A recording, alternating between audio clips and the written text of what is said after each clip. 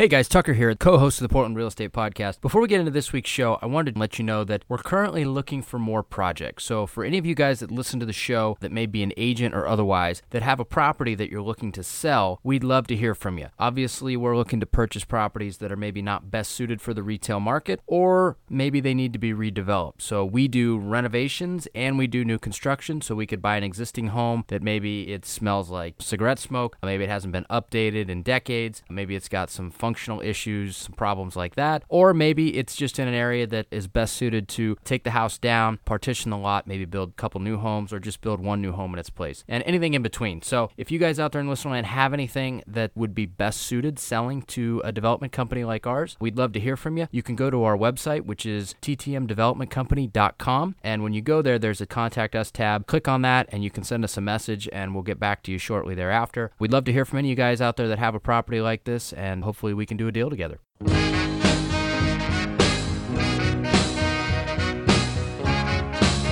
This is the Portland Real Estate Podcast, your number one place for anything you need to know about the Portland real estate market, along with in-depth interviews from our local real estate industry experts.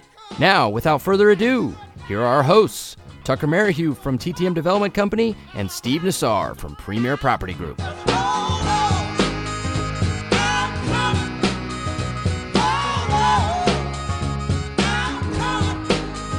All right, everybody out there in listener land, welcome back. This is episode 75 of the Portland Real Estate Podcast. We're back again this week. We've got a great show. But before we get into that, I want to welcome my co-host, Mr. Steve Nassar. What's up, Steve-O? Hey, good to be back on the show. Number 75. We're 3/4 of a century. I remember when we were half a century. Feels like just yesterday. So a little over half a year ago. Oh yeah, we're 75 episodes. That's a lot of episodes, man. It's a lot of episodes to produce. I'll tell you that. But yeah, it's been fun. I think we've added a lot of value to our listeners. I hear that on a regular basis. Different industry insiders. Heck, once in a while I'll even get a consumer that listens. But I think we're definitely geared more towards insiders. For sure. That's definitely our niche, and we shoot and strive to bring value in a very narrow, Portland-focused manner, and I think we do a good job of it. So, or at least I've heard. I think we do a great job of it, or at least so I've heard. But that aside, so this week's show, we got a few things we're going to talk about. I'll throw it over to you here in a second. We're going to kind of talk about happenings in our businesses a little bit and expanding on how that relates to the market overall, touch on the actual market action report a little bit. And then we're going to parlay from there into a very, I think, important topic that we'll dive into pretty deeply, and that's my thoughts on why Portland will never have affordable housing and the true reason behind that. So we'll get into that later, but why don't you kick it off? What's been going on with you, and how does that parlay into what you think's going on with the market lately? Yeah, so it's been a little while since we dived into this. We've had some guests. We did the best of masters. So I've got a few things to chat about here. On the broker side of things, as an agent in the trenches with the rest of a lot of our listeners, I've got a condo near you. Remember me telling you about that? Have you seen any signs? They were pretty limiting on what I could put for signage, but it's literally like a block or block and a half from you. It's the Core Bank condominium building. It's a big, secure building. I walk by it whenever I drop mail in the mailbox. So. Do you? I think we threw a couple directionals around there, and we are pending sale. It was a cool condo. It's got great views of Mount Hood and the river, probably much like your office does there. They're on Corbett Avenue. But anyway, so we've got that going on. I thought that was a little fun tidbit that I'd see if you knew anything about. We're going to talk a little bit about the market, Tucker, later, but I have to tell you, it's a confusing market. It really is. 3 months ago, August, early September, I was all but convinced that things were really screeching to a halt and things were slowing down. And don't get me wrong, I do think we will look back and see that there was some kind of dividing line we crossed where, things went from the sellers hold all the cards to a little bit more of a shift of power towards buyers. Remember how in 2006, years later we look back and we'd talk to people or we'd see people or maybe ourselves and we'd say, hey, you bought in summer of 2006. Oh boy, you bought at the peak of the market. Or you sold into the summer of 2006. You sold in the peak of the market. We didn't know that was the case early 2007. It was like, years later in 2010, 2009, 2008, maybe that you realized that was when the most expensive transactions were happening. I think my point, and you and I have called it, I think you call it the inflection point. I think we've crossed that line. Doesn't mean things aren't selling. In fact, part of what I was going to say is, believe it or not, my team is having back-to-back record months. In October, we're over 8 million in transactions. In November, we're actually even a little bit better, 9 million. So those are some big numbers. I'm pretty excited about it. I've got an amazing team that is just doing a phenomenal job, and things are running on all cylinders for us. And we've got quite a few big transactions. We've been fortunate to get, I think in October, we had 3 deals over $1 million. One was almost 2 million. So we have a few things helping in that regards. But that said, I'm not saying the market is screaming. The sellers that we're working with, and when we get into the market action report, I'm going to zip through my listings that are pending and kind of give you the kind of a quick snippet on each. And it isn't just we take something live and it's immediately vaporized into a pending in escrow. So that's kind of a little bit what's going on the brokerage side. A couple other things that we're doing that are exciting. I've started beta testing for our company a new thing that we are doing with our 3D. This is something anybody who uses Matterport could do. We are testing it and we're trying to systemize it through our PPG online marketing platform so that any of our agents can use it quickly and easily anytime they do 3D. They're already creating a feature sheet, is what we call it, where they put their description, bullet point, and all the other details of the property. They're already creating a feature sheet and sending it into our marketing staff. What we're doing now is we're taking that Matterport and we're actually tagging the inside of the house. Matterport has a program. It's called MetaTag. I don't know if a lot of our listeners are aware of it. Most of our listeners know what Matterport is, but it's where as you walk around in the property, there's actually blue dots that you can hover over, and it tells you a little bit more about what you're looking at or what's in that room or features and amenities of the house. So it's a really cool way to add to what was already an amazing virtual tour, an amazing 3D walkthrough. It's a way to label things so that they jump out at the consumer, the buyers that are online. I'll give our listeners an example of one. Those of our listeners who are interested in how this works and how it looks, look up at one of my listings. It's 7275 Southwest Delaware in Tualatin. Again, that's 7275 Southwest Delaware Circle in Tualatin. It's actually pending. But we did it on there. If you click on the virtual tour link, you'll get a better idea of what we're experimenting with. I think it's a really cool add-on to the Matterport experience. And like I said, I've been beta testing on a few of my listings, and I think here within the next month or two, we'll roll it out big time to the rest of our agents, and I think they're going to love it. Beyond that, I was going to chat a little bit about on the brokerage side. A couple weeks ago, the executives here at PPG, we went to Skamania for an offsite, did a 3-day getaway. 2 of those days we were in conference rooms just talking about our action plan and goals for 2018, and we came up with some pretty cool things that we're looking to implement. So that's been exciting. And it was a nice little getaway. We all got to play golf. You ever played golf at Skamania, by the way, Tucker? I have not. Is it a cool course? The fairways are the size of snakes. Yeah, okay. It's the most narrow course you'll ever play. The fairways are just ridiculously narrow. And where the fairway ends, it's just trees. And so if you go off the fairway, your ball's gone. And it doesn't matter whether you go off 50 yards or 5 yards, your ball is gone. I bought a box of 12 balls and it was gone, I think, by the first 9. And here's the frustrating part. It's not that you're hitting wayward, terrible shots, right? Normally you're hitting a ball and it's, you're a little off the middle and you're pretty happy with it. Here, you go 3 feet off the fairway with a roll and it's gone. It's a very, very difficult course. I think the reason for that is because I think it was just a forest. I think it was just pure forest around there. And when they developed and were building Skamania, they said, okay, let's mow down a bunch of trees and make a golf course. Well, they probably didn't want – the less trees they had to mow down, probably the better. So they made it very, very narrow. Interestingly enough, too, I thought it was kind of cool. So we got to see the gorge since the fires. And it really wasn't as bad as I imagined it would be. Now, granted, I think they're starting to worry about landslides. That's the latest rumblings they're having. But we even did a little boat tour on the Columbia on one of those dinner cruises, which was kind of really pretty and interesting. And so we got really good views of the hills where the fires were.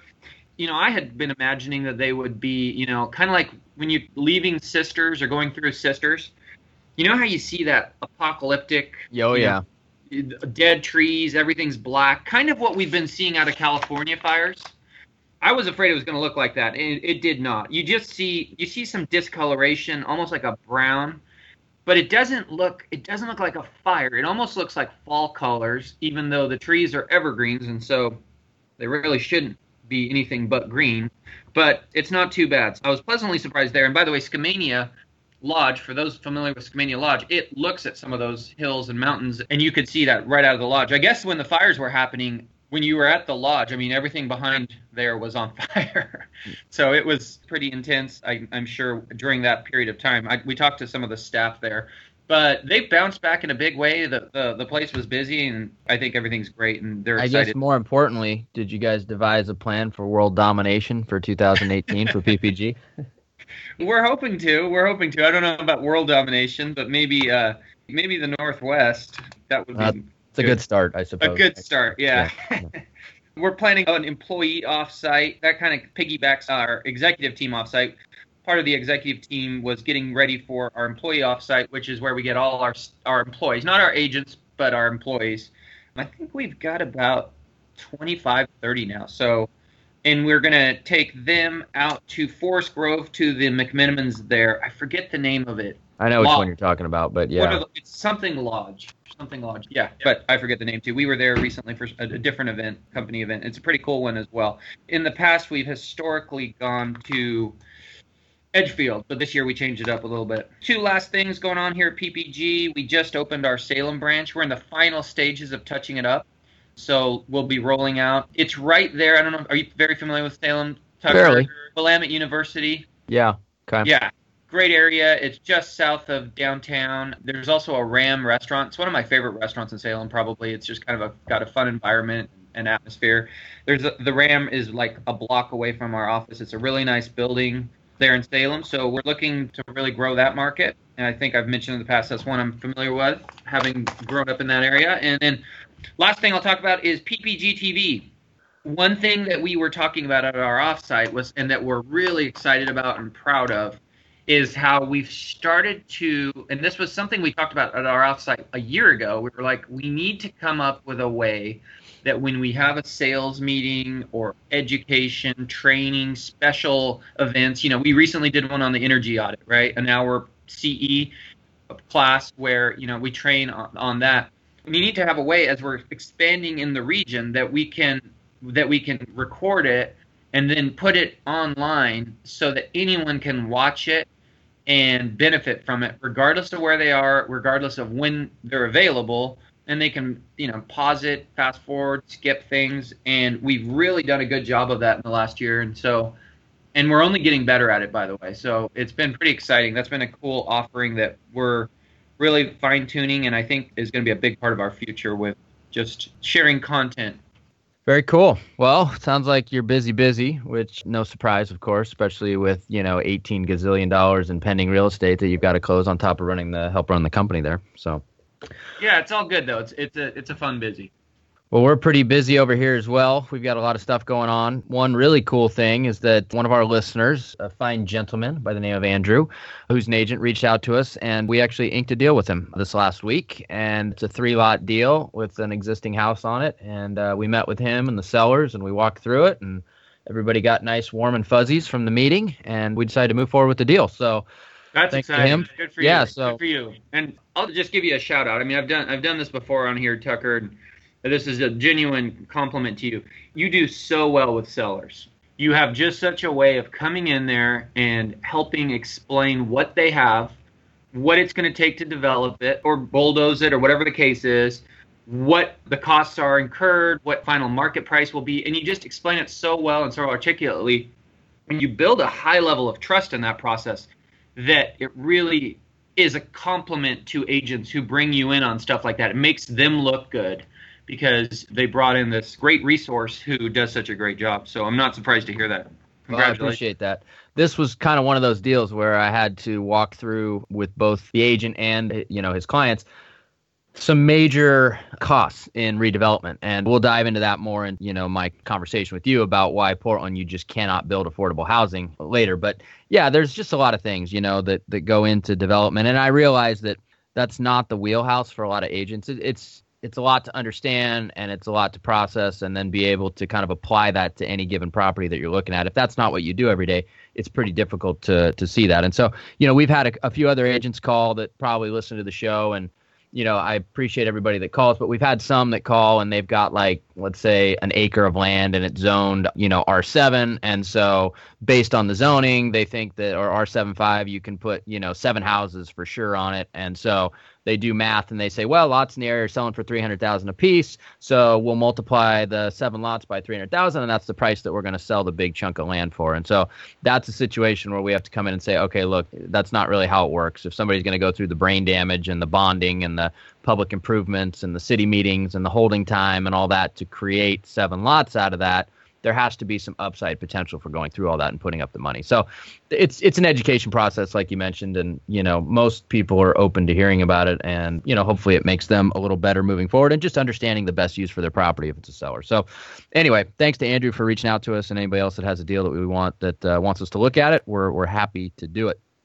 Now, on another front, we're kind of shifting a little bit of our bandwidth of our buying ability moving into next year, because I don't know if you are a take the extension guy on your taxes, but I took the extension until October 15th and did the filing, and once again paid the government an ass ton of money. And so I'm kind of at the point in my career where I'm over that a little bit. And, the best way to kind of offset that is to increase our real estate holdings so that we have we take in income in a different way, and we have much larger tax deductions for the, long-term ownership. And so we're changing the heading of our ship slightly, and we're starting to acquire some long-term hold stuff for the company that is in Salem. No, we're focused in outside of Portland, because Portland is not very friendly on the landlord, and nor will it be moving forward. But I think there's just more value to be had in terms of cash flow for money spent. So we're looking Milwaukee, Gladstone, Oregon City, over that kind of area. But we've got one complex that we bought last week, and we started construction on a couple days ago. And so point is I think we're going to add that to, we'll kind of be a two-sided animal, so to speak, moving forward. Great we're going to have, Tucker. we're going to have our redevelopment side. And then, we're also going to have our buy, renovate, and hold side, so that we can create some good housing for rental units moving forward. So that's kind of where we're at, and I'm excited to kind of change the heading of the ship slightly, because, to be honest with you, stroking massive 6-figure checks to the IRS and the state government for taxes, which essentially, when you're in the higher tax brackets, you pay 50%. So you get a business partner who does nothing for you in terms of your business, and they get half of your profit. And so, after a certain number of years, generally people get sick of that. Those people that don't pay it, that's easy for them to say, oh, people make a lot of money, they should pay it. But once you actually are in those shoes, you realize that it pretty much sucks. So anyway, that's Will most of your holdings be distressed properties that you bought and rehabilitated and then put into the rental pool, or are you just going to buy, straight into it? No, we're going to look at value add opportunities, because that's what we do, right? We buy the stuff. And so if anybody has any, multi-unit complexes, and we're not talking like 100-unit complexes. We're going to go a little, in that area of the market where the big boys don't play, because it's not enough for them if they've syndicate and they have a big fund. So, we're looking anywhere, 2 to 10 units is kind of what we're looking at, I think, because that's just a little too small for anybody with a syndication most of the time, because they've got too many partners and too many hands in the cookie jar. So fortunately, I'm the judge, jury, and executioner for TTM, and I have no partners, so it allows us to do those kind of things. So, cool. So anyway, that's pretty cool. I'm excited about that. And then, on the flip side, we've got a new plat that's recording finally this week in Lake Oswego, and we've got a 2-lot project there that we're going to be kicking off and starting construction on, hopefully very, very soon, and they should be great properties once they're done. So, yeah, we got a lot going on in addition to everything else, but those are kind of the highlights. Good stuff. Great strategy, by the way. Yeah. So to kind of parlay all this, we do have a listing that's out there that's pending. It's a great house. It's in Milwaukee, and we priced it originally based on kind of the summer highs, right? You mentioned, like, looking back at summer 2006, right? That was like the high point in pricing. And I think that summer 2017 is the high point in pricing that our market for this new time period is going to have seen. And so we priced, a September listing for a June price if we were going to list it in June. And I do think the market's pushed back a little bit. It's hit its inflection point, and we're pending. We're going to be closing here shortly. But we didn't hit the price expectations that we thought we would get based on earlier comps. And so I definitely agree with you that we are on the downside of that rainbow. I don't think prices are going to compress much more, but I think that the market definitely stalled out for a short time just to kind of regroup, figure out where that line in the sand should be. And, my feeling at this point is we've kind of found that floor of where that is, but it definitely has come off of the early summer highs, I think. But what do you think based on the market action and what you're seeing in your listings? I do. I agree. Yeah. We talked about this before. And what's interesting, when you look back at what we're talking about in August of 2006, remember, August of 2006 was about a full year before we really talk about, things going bad. But yeah, rainbow's a great analogy. You kind of hit that peak and then things start to kind of cool off and price reductions. I agree with you. I think, we don't know for sure, but I think historically, a year or two from now, we will look back at our transactions and we'll talk with people, and those who sold in the early part of the summer of 17 probably got the most they were going to get. And, you'll look in neighborhoods, and those were the highest sales. And then from there, it started to dip. And where it dips from here, we don't know. So far, it doesn't seem horrific. Things are still moving. There's still a lot of velocity to the market. There's still a lot of transactions happening, even though the market action report of this last month, which was September's, did say the volume is down. That was an interesting note. It was also interesting, the word cooler was in here quite a bit. Portland saw cooler activity. Activity has been cooler. It was in here multiple times. So the market action report's definitely saying that. I'm seeing some national reports that are saying pending sales are down, and so I've seen a little bit more chatter about, the market having taken a different turn. But as I was saying, closed sales was down 5.8% from the year before. Pending sales was down 4.4%. So that is the number of transactions. They are down slightly, but that's still not a bad number. There's still quite a few of them out there moving and happening. Two other things I wanted to touch on. Days on market was up 3 days.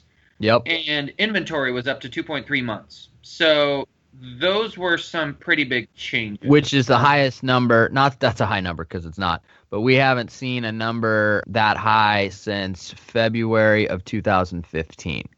That's right. Yeah. So it's been a while. It's still an absurdly low number, just for our listeners to conceptualize. But we haven't seen inventory that high since February 2015. And we did a show here in August, and we were talking about how July was the highest since February of 2015. Well, now we've beat July as well, so It's even higher than that. I wanted to kind of dive into this because, again, as I said before on the show, we're doing good here on my team, and I'm hearing this from others. We're moving properties, and we're moving a lot. I'm looking here. I'm in listing load of RMLS. I'm on the pending tab. I've got 13 pending properties, listings, right? But and at a glance that sounds good. Hey, Steve's got 13 listings in escrow. Wow, the market must be doing great. But I look through these one by one, and I'm going to tell you that most of these either took some time or took some price reductions or took some work. There's some exceptions. I'll kind of zip through these. Garswood Terrace. This was a little condo. It's $259 in Beaverton, right? A year ago, this thing wouldn't have lasted 2 days on the market without having multiple offers. We ended up being about 5 days on the market, getting one offer. Delaware Circle. Now, this one did well. It's a small $389 price point property in Tualatin. And I think first weekend on the market, we got at least one offer. We may have got two even. I think we did get two. But look at the price point, $389 in Tualatin. Yep. That's a detached house, by the way, in Tualatin. So the low price points are still doing well, but I will tell you there are some exceptions. Chase Lane was another house. This is Southwest Portland. This one lingered. We had this one on the market. This is going to sound crazy that this is lingering, but we were 40 days on the market. It's $409,000 single family home in Southwest Portland. Decent little house. What's the square footage? It is, it's about 1,700. I don't have it on this screen. Did it have a master suite? Do you remember, or was it or not? Yes, it did. Yeah. Okay. Yep. So even with a master suite, so that's 40 days with a master suite. 1,700 square feet. That's still a pretty good price. square feet. I just 36. Okay. Yeah. Yep. But we also dropped the price on that one, Tucker. We started on the market at 425, and we ended up at 409 and went pending at 409. Corbett Avenue. This is the one next to you. We hit the market at 309. There were comps in there that sold for 309. We stayed on the market active much longer than I thought we would have. What was the square footage on that one? Just out of curiosity, was that a small? I think that one was about 1,100 square feet. Let me double check. 1,093. Yep. So probably fairly high HOAs, though, I would assume. Yeah, I think so too. I think so too. Price, but 309 is cheap. That's why I asked. So. Yeah, it's got HOAs of $345 a month. Yep. Yeah. Yep. Again, it's on the 4th floor of that building, just down from you. Beautiful views of the river, Mount Hood. It's a little dated. It needs some work inside, but at $309,000, that close in, I expected multiple offers first weekend on the market. It actually sat for about 3 weeks or so. And then we got an offer. It's a little off of our asking price, but we put the deal together. That's kind of the story one by one. We had another one. We had a small condo, beautiful, cute little condo off near Tannisbourne in Beaverton. Hit the market at $250. I expected, again, a year ago, that would have had multiple offers right out of the chute. We sat on the market for a week or two, and then we got one offer. Gage Lane is right next to Nike. This is a townhouse. It was $309,000. So $309,000. We hit the market. Week later, got an offer. That one fell apart. Stayed on the market another couple weeks. Reduced the price a little bit. I think we were at $325 before, and then we got an offer. So part of this conversation, Tucker, is how in the past we said low price points go fast and the higher stuff lingers. I'm even having some lower price stuff that we got to kind of finesse a little bit. It's got to sit for a little bit. They're not getting necessarily multiple offers right out of the chute. But one thing I would say, though, just before you finish your thought, is a lot of that seems like it's attached housing. And so generally when the market starts to cool or step back, the attached housing gets punched in the face first a little bit. And then the detached stuff is kind of later to that party. But just thought, Yeah. And we did, there was that one detached in here in Southwest Portland, Chase Lane, that even sat a little bit longer than I would have expected. Now, you get into some of the higher price point ones, like I've got a Southwest Portland one that was on Raleigh Court. We had that on the market, 75 days, dropped the price several times, finally got an offer. We had one in Lake Oswego that surprised me, Indian Springs Circle. Yep. Hit the market at $525. I fully expected. It is a small house, but it's a cute house. It's a cute house. It's light and bright. It's got some nice upgrades. Great lot. It's about 1,400 square feet in Lake Oswego. We hit the market at $525. I expected that one to do really well. We ended up staying on the market, I want to say 40 days, did a price reduction, finally got it pending when we were at $512,000. So I guess what I'm saying here is I'm seeing a little bit more of the lower price points taking a little bit longer. Definitely the higher price points are taking longer. Less multiple offers, but still here and there once in a while. But also, and I think this is the overlying positive news, is things do move. Things still are moving. I mean, I was giving you my list of 13 pending properties here. So they are in escrow. They are solid. There are buyers out there. But it takes more finesse on the listing side. It takes more motivation from the seller.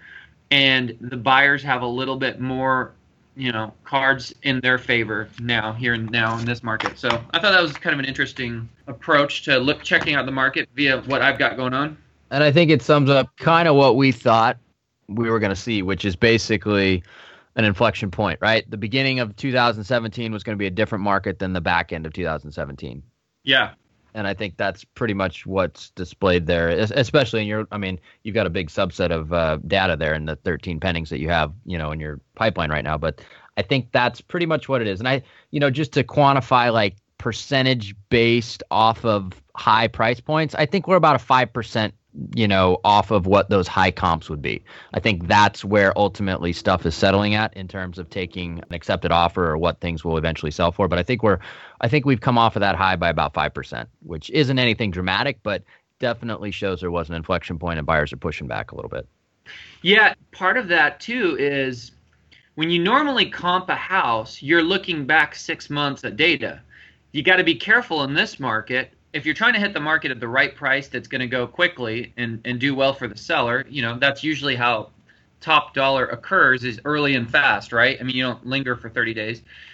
Going off data from 2-3 months ago could skew you a little bit in that you're seeing those early summer high price points that we're 5% off of. A good rule of thumb in a shifting market, kind of like a changing environment, is to pay attention to those comps, but also pay close attention to the active comps, because those are the real-time competition now as things are changing. Those are the properties you're competing with, and you might see that they're a little bit lower. And I guess what I'm saying there is, I mean, my team is doing a lot of price reductions. That's not because we don't know how to price properties. It's not because we are, our sellers are convincing us, hey, go on the market way high. We're just in a changing environment. We're looking at comps ourselves oftentimes, and with our sellers at the same time, and we're saying, hey, this down the street sold 3 months ago for this.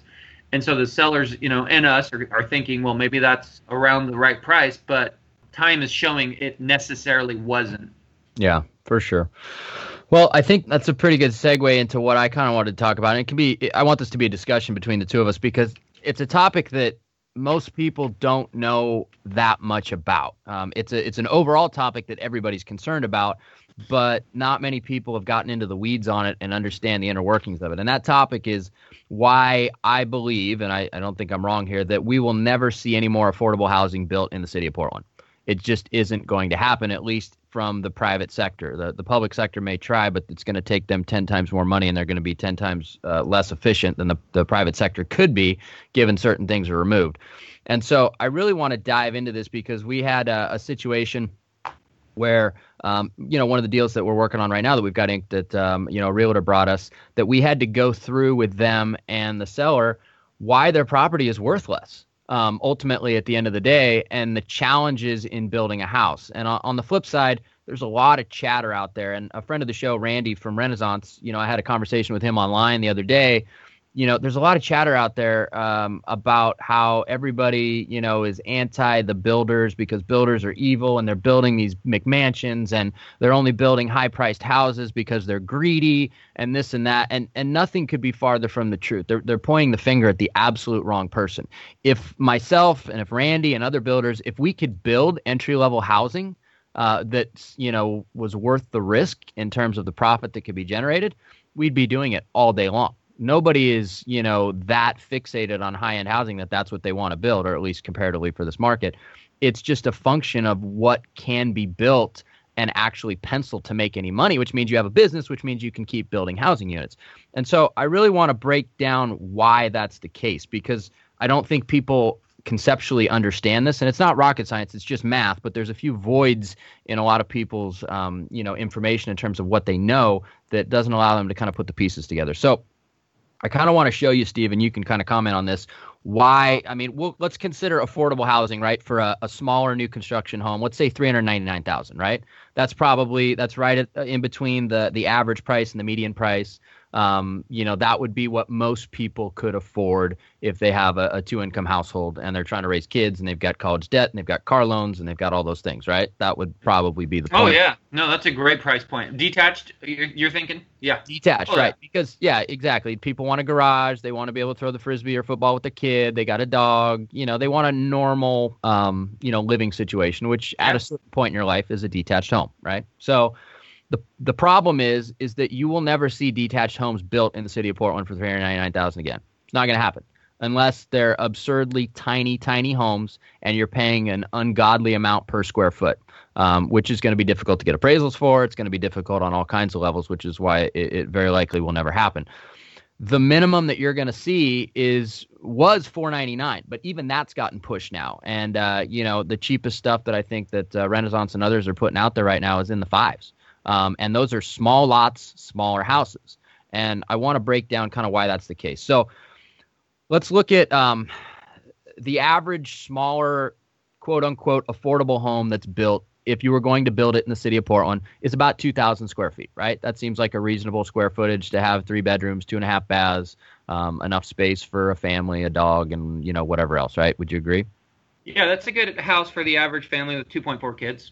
So if you're building a 2,000 square foot house as a builder, if you're building it on a flat lot, a reasonably affordable plan in terms of the house plan, you don't have tons of excavation, you're being reasonable in terms of the finishes, if you are building that house and you're getting it done for about $130 a square foot, your cost of hard costs, of actual construction costs, then you're doing pretty good. That's about what our market is seeing. So $130 a square foot, you build a 2,000 square foot house, it costs you, the builder, in hard cost, $260,000. That's what it costs to build, right? Without profit. We're just talking pure cost of construction on the hard cost. Okay. 260 grand. Now, here's the thing that most people don't get. Well, first of all, they don't understand how much it costs to build stuff, but there's the mystery. I just removed it for you right there on a generally cheaper type home. The big challenge here, and this is one of two, but the first big challenge, and keep in mind, we have an academy of people that we consult with all over the country on our education side of our business. And so I know what building permit costs are everywhere in the country. We are the highest here in Portland of anywhere. There's others that are equally high, but they're much higher price point markets. So the average building permit cost in the city of Portland for a newly created lot, let's say a lot that hadn't been built on before, which is essentially creating a new housing unit, not just replacing an old one, is approximately $46,000. The permit to build a new house in Portland? Yes, $46,000. That's what they charge you, and a lot of that is basically them saying you can tap into city water, city sewer, right? Even though once they do that, they get a continuity bill forever from these people. But they charge you $46,000 to build a house and tap into those services, which is insane based on the price point of our market. Now, here's the kicker, and here's the thing that absolutely, adds insult to injury.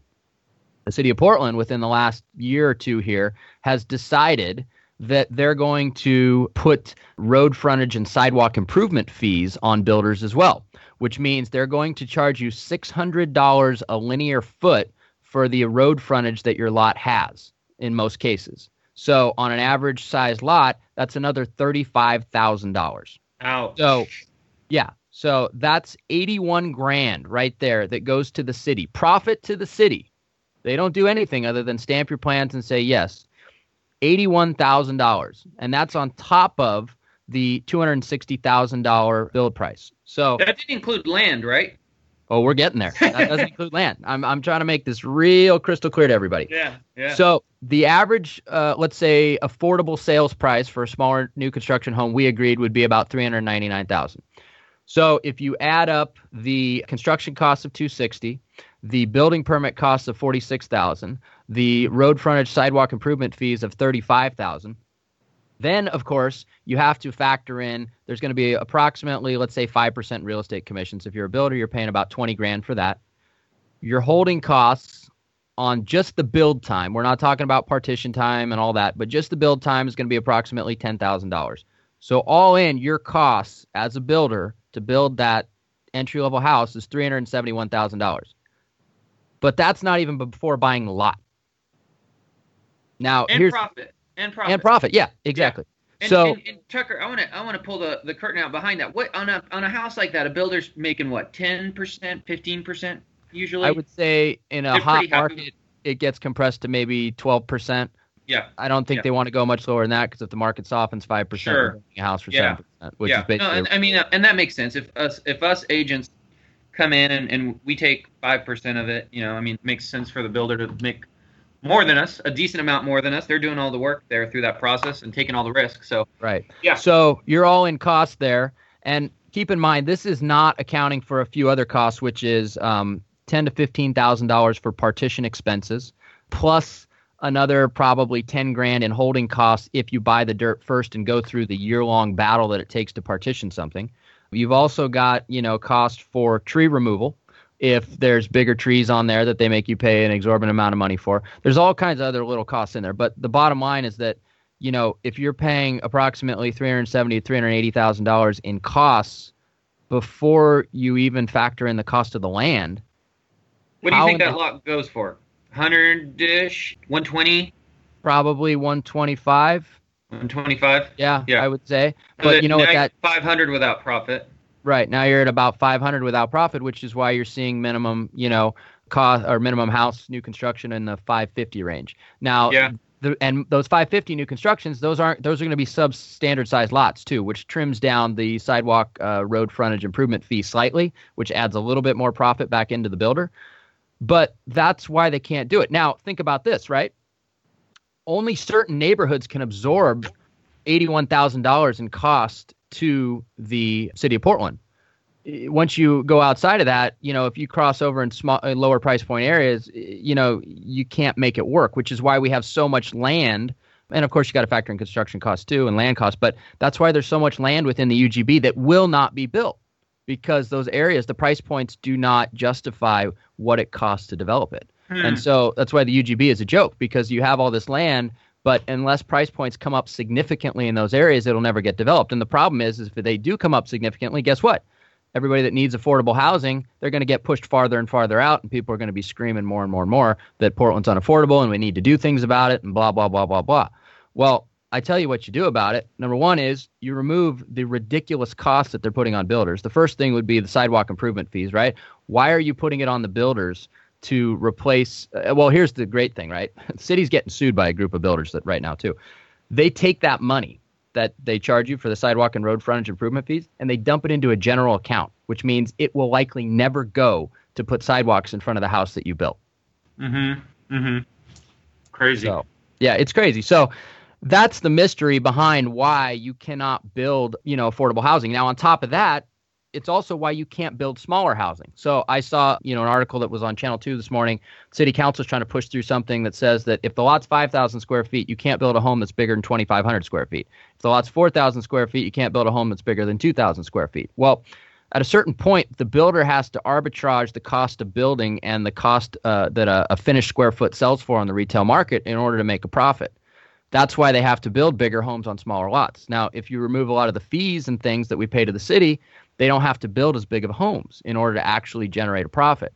So everybody's pointing the finger at the builder, like we have to stop the evil capitalist builder. And it's like, think about this, Steve. The cost to build that house that we talked about, $260,000 in hard costs.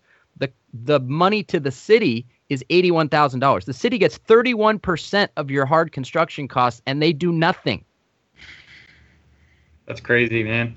So to put it into perspective, what would those $81,000 in fees to the city look like in another town around in the area, like say a Milwaukee or a Tualatin? They're very similar in those areas too, which is why you have a hard time. The only time you're going to get that $399 to $449 housing is when a bigger builder comes in, they buy big tracts of land, and they get their dollar cost average per lot down to virtually nothing.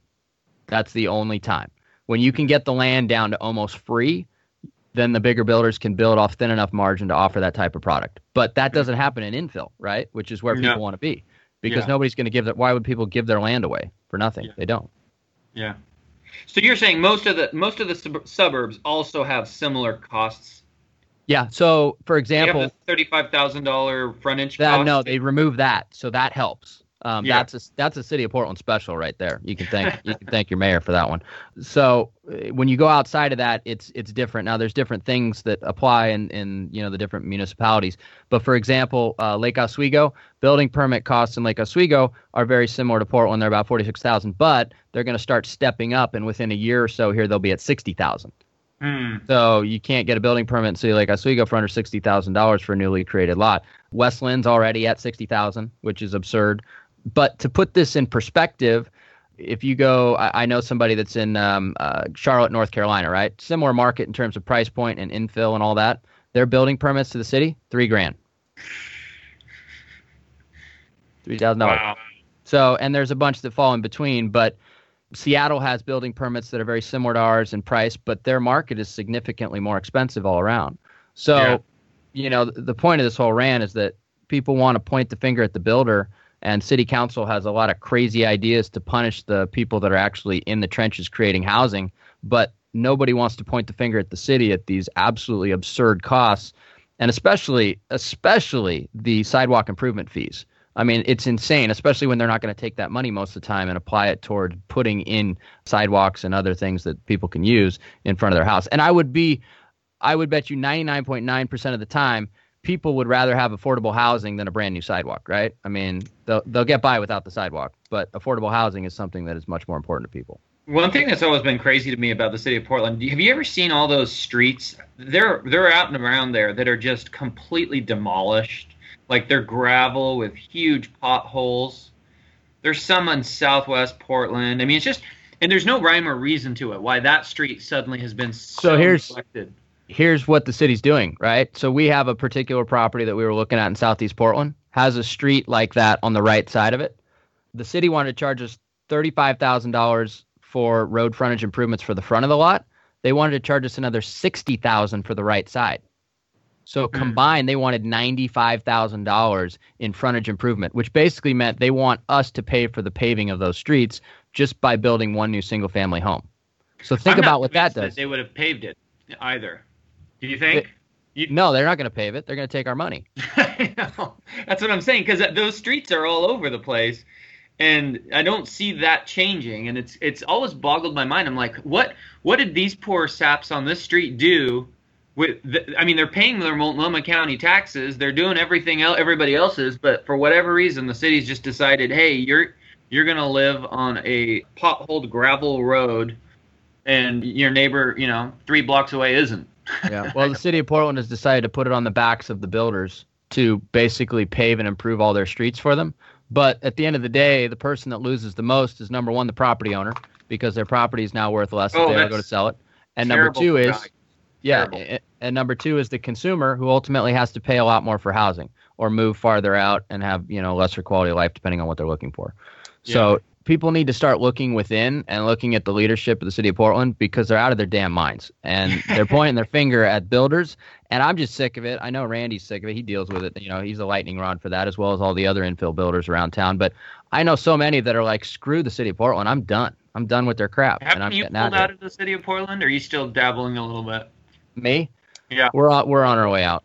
We've been there for a long time, but we're on our way out. It's just, you can do it, but there comes a point where it's painful, man. It's painful. And especially to hand over that kind of money to the city and be the guy that's doing it, it's painful. So, hopefully something will change and they'll kind of get a clue. But I just really wanted to pull back the curtain on why we cannot build affordable, detached single-family housing units in the city of Portland right now. You did a great job of it. And that's usually how you break it down for a seller when we meet with them. Then just lay it out for them, very transparently. This is kind of what you're looking at. This is what it's going to take. And that's really the way to do it. So thank you for doing that for our listeners. I think that was awesome. Yeah, hopefully that clears it up for you guys. I'm obviously pretty passionate about it because it's what we deal with every day, but I just think it's an important topic that there's a lot of negative press out there about builders, but it's because people don't understand the true root of the problem. And so hopefully that helps better explain it. So the fact that they're a third of the cost for the build out is just ridiculous. And it doesn't matter what neighborhood in Portland. Could be out on 122nd. It could be right in Eastmoreland. Doesn't matter. Yeah. Wow. So, yeah. Crazy. Yep. So, well, any parting words of advice? We're butting up here on our time before we leave. I think it's been a great show. I'm glad we got to discuss some of these hot topics. I think it's an interesting market for sure. I'm relatively optimistic that we're all still going to be doing deals and making money, but it's definitely changing and has changed and seems to continue to. So we'll be here to share what we're seeing and feeling and hearing. And I will say this. I'll leave our listeners with this, and I think you'll agree. I think the market adjusted, but I think it found its new floor for the time being. Yeah, good. We like floors. Yeah, we like floors, definitely. We don't like those cliffs of the 07-08 time period. No, which it's those just bottomless pits. Yeah. Not possible with our inventory levels and constraint on housing, but I think the market's found its floor as we head into the end of the year here. So cool. Well, let's wrap it up, and we'll see all of our listeners again soon. Probably, I don't know, next week-ish, something like that. We'll get another good show lined up for them. So, all right, guys, this wraps up episode 75. We'll see you next time.